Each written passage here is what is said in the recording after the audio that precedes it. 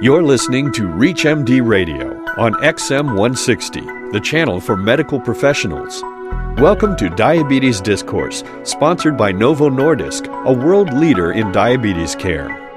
Here's your host, Dr. Stephen Edelman, founder and director of Taking Control of Your Diabetes, clinical professor of medicine, Division of Endocrinology and Metabolism, University of California, San Diego, and San Diego Veterans Administration Healthcare System. Pediatric obesity is increasing worldwide, as is the diagnosis of both type 1 and type 2 diabetes in kids. Joining us to discuss the challenges facing healthcare professionals in the diagnosis and treatment of diabetes in childhood is pediatric endocrinologist and clinical researcher at the University of California, San Diego Children's Hospital in San Diego, California, Dr. Sue Phillips. Dr. Phillips, welcome to ReachMD. Thank you, Steve. Glad to be here. Let's jump into the incidence of both type 1 and type 2 diabetes. I've heard that they're both increasing quite dramatically. Yeah, you're right. The rates of type 1 diabetes have been increasing since 1980, concurrent with the increase in childhood obesity. There have been increases around the globe averaging about 2.8% per year. And in the U.S., type 1 diabetes has been increasing at a rate of 5.6% per year.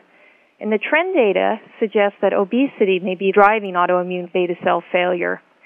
And some have questioned whether excess obesity or adiposity might be playing a role in this increased incidence of type 1 diabetes. We certainly associate obesity with type 2 diabetes. And you're right. Why should obesity increase an autoimmune mechanism, which is really the cause for type 1 diabetes? That's quite interesting. Yeah, I think others believe that the reason that the trends are increasing is because we're just not recognizing new type 2 diabetes. And there was a recent article that actually looked into this. It's called The Search for Diabetes in Youth. It's a U.S. study published in JAMA in 2007. And it was one of the first good looks at the incidence of type 1 and type 2 in the U.S. population. And they found that both type 1 and type 2 were increasing relative to previous measures. And type 1 diabetes continues to be the predominant form of diabetes in young children. So if you look at children who are 0 to 5 years and 5 to 9 years, the incidence of type 1 diabetes is somewhere between 14 and 22 cases per 100,000. Sue, what's the link between obesity and type 2 diabetes when we're talking about kids? It's definitely a significant risk factor for the development of type 2 diabetes. That is, the majority of children who are diagnosed with type 2 diabetes have BMIs of greater than the 95th percentile. As you know, Steve, in pediatrics, we don't define obesity by a set BMI of greater than 30. We do it by a percentile, and that is greater than or equal to the 95th percentile. And we believe that obesity links to type 2 diabetes by way of causing insulin resistance.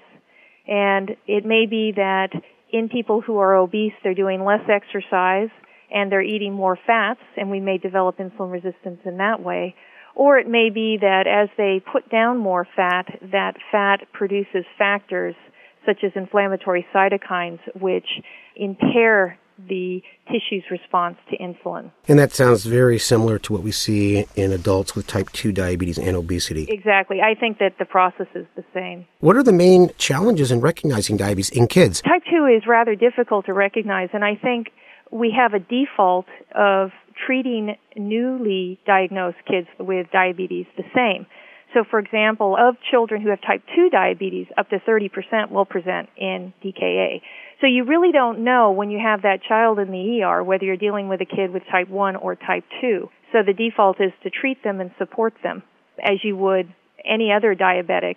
And then as time goes on, you can use various indicators to sort out the differences. What are those indicators? Well, again, you'll have a family history, an older age, racial and ethnic tendencies in type 2 diabetes are very strong. So African American and Latino populations have a disproportionate share of the prevalence of type 2 diabetes. So you'll do laboratory studies and not find that there is beta cell autoimmunity. You'll find that they have high levels of C-peptide. And generally speaking, they're obese and from a family with a history of type 2 diabetes. Well, give us just the labs that you would order in a newly diagnosed kid. For diagnostics, I would check a ICA512 antibody, a GAD antibody, and an insulin antibody. Also a C-peptide and a fasting insulin level. So between all those tests, you get a pretty good idea, along with your history, if the patient is tendency towards type 1 versus type 2. Yeah, for example, if you have the GAD65 antibody in type 1 diabetes, it's present in 75% of the cases. So it's very helpful to have the GAD or the ICA512 positive because it sort of makes you more suspicious that you're dealing with an autoimmune process. And that makes a big difference, not only in terms of therapeutics, but also genetic counseling as well as that child gets older. One more thing about type 1 versus type 2, there's a growing feeling in the area of diabetes treatment in pediatrics that a number of children who have type 1 diabetes may show some of the features of type 2. So you have an increasing number of children with type 1, that is autoantibody positive, who are obese as well. And so some of the investigators call these type 1.5 or type 2.5.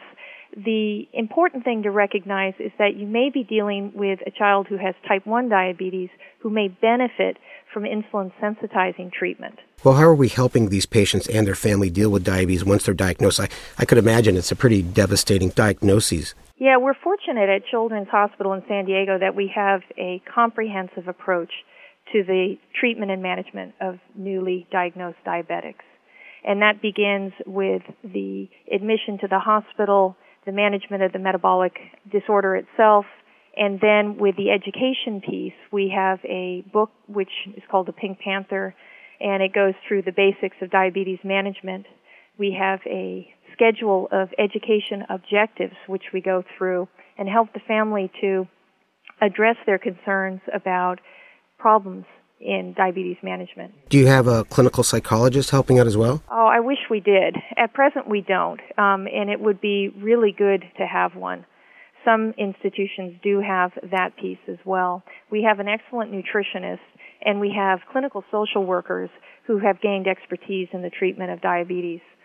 So they are very helpful. Well, what's been happening in terms of the trends towards therapy? I know that when I was diagnosed with type 1 diabetes, they kept me in the hospital a whole week. And I know nowadays they're trying to do more practical outpatient type of therapy. Yeah, we'd all love to move a lot of the education piece to the outpatient arena. However, we've been sort of stymied in this in that we don't have insurance reimbursement for the significant amount of time that it takes to provide the education that we do.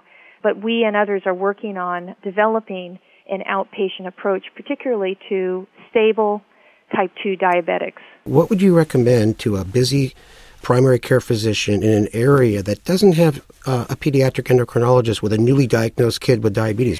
I think that follow the normal procedures in terms of making the diagnosis of diabetes itself. So confirm hyperglycemia and assess the tests that I recommended in terms of antibodies.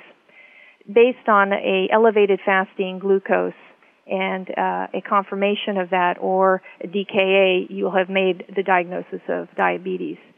Then they may treat with insulin initially if the patient is not metabolically stable, and then transition to an oral treatment such as metformin. Well, if you're just joining us, you're listening to Diabetes Discourse on ReachMD XM160, the channel for medical professionals. I am Dr. Steve Edelman, and I'm speaking with Dr. Susan Phillips. We are discussing the challenges facing the healthcare professionals in the diagnosis and treatment of diabetes in kids. Well, what are some of the other diabetes-like diseases that we are seeing? There are a number of causes of diabetes that don't relate to the more typical autoimmune destruction of the islet cells. In some cases, the pancreas is unable to make insulin because it's deficient in transcription factors or in machinery responsible for the release of insulin from the beta cell. And the older designation was one for neonatal diabetes, that is diabetes diagnosed at age less than 6 months, and MODY, or mature onset diabetes of youth. But investigators are moving away from these older designations to basically identifying these conditions for underlying genetic defects. Well, let's talk a little bit more about MODY. I mean, most of us are used to the different types of MODY, and describe clinically what happens in someone that has MODY. What do they present as, or if they don't present? It may be someone who's presenting with asymptomatic fasting hyperglycemia and has no symptoms of hyperglycemia, that is, no polyuria, no polydipsia, no nocturia, and they just have asymptomatic hyperglycemia. And it's not moderate or severe, it's mild. And that might be due to a glucokinase defect. And really, in that situation, you make the diagnosis, you confirm that there is a autosomal dominant, a pattern of inheritance, and if they're antibody negative, they're not obese, they don't have signs of insulin resistance, and you can be comfortable then in reassuring the patient. And there's blood tests now to confirm that? That's correct. So Athena Diagnostics and other companies will do genetic testing.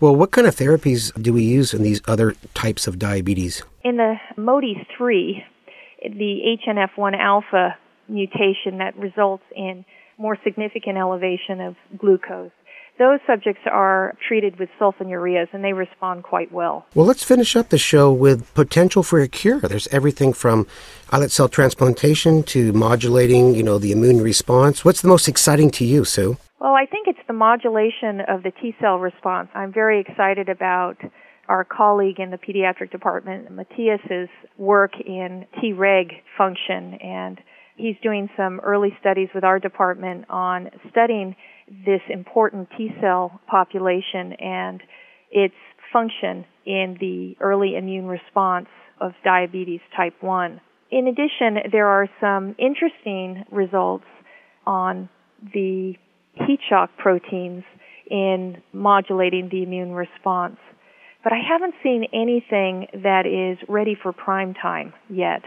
The islet cell transplantations scare me a little bit because of the lifetime of immunosuppressive therapy they would require in an otherwise healthy population. Yeah, I agree. It's a pretty big step going to a transplantation where you have to take pretty high doses of immunosuppressants. I'd like to thank our guest, pediatric endocrinologist and clinical researcher at the University of California, San Diego Medical Center and Rady's Children's Hospital in San Diego, Dr. Susan Phillips. Dr. Phillips, thank you so much for spending time with us on Diabetes Discourse. Thank you, Steve. Thank you for listening to Diabetes Discourse, sponsored by Novo Nordisk, a world leader in diabetes care.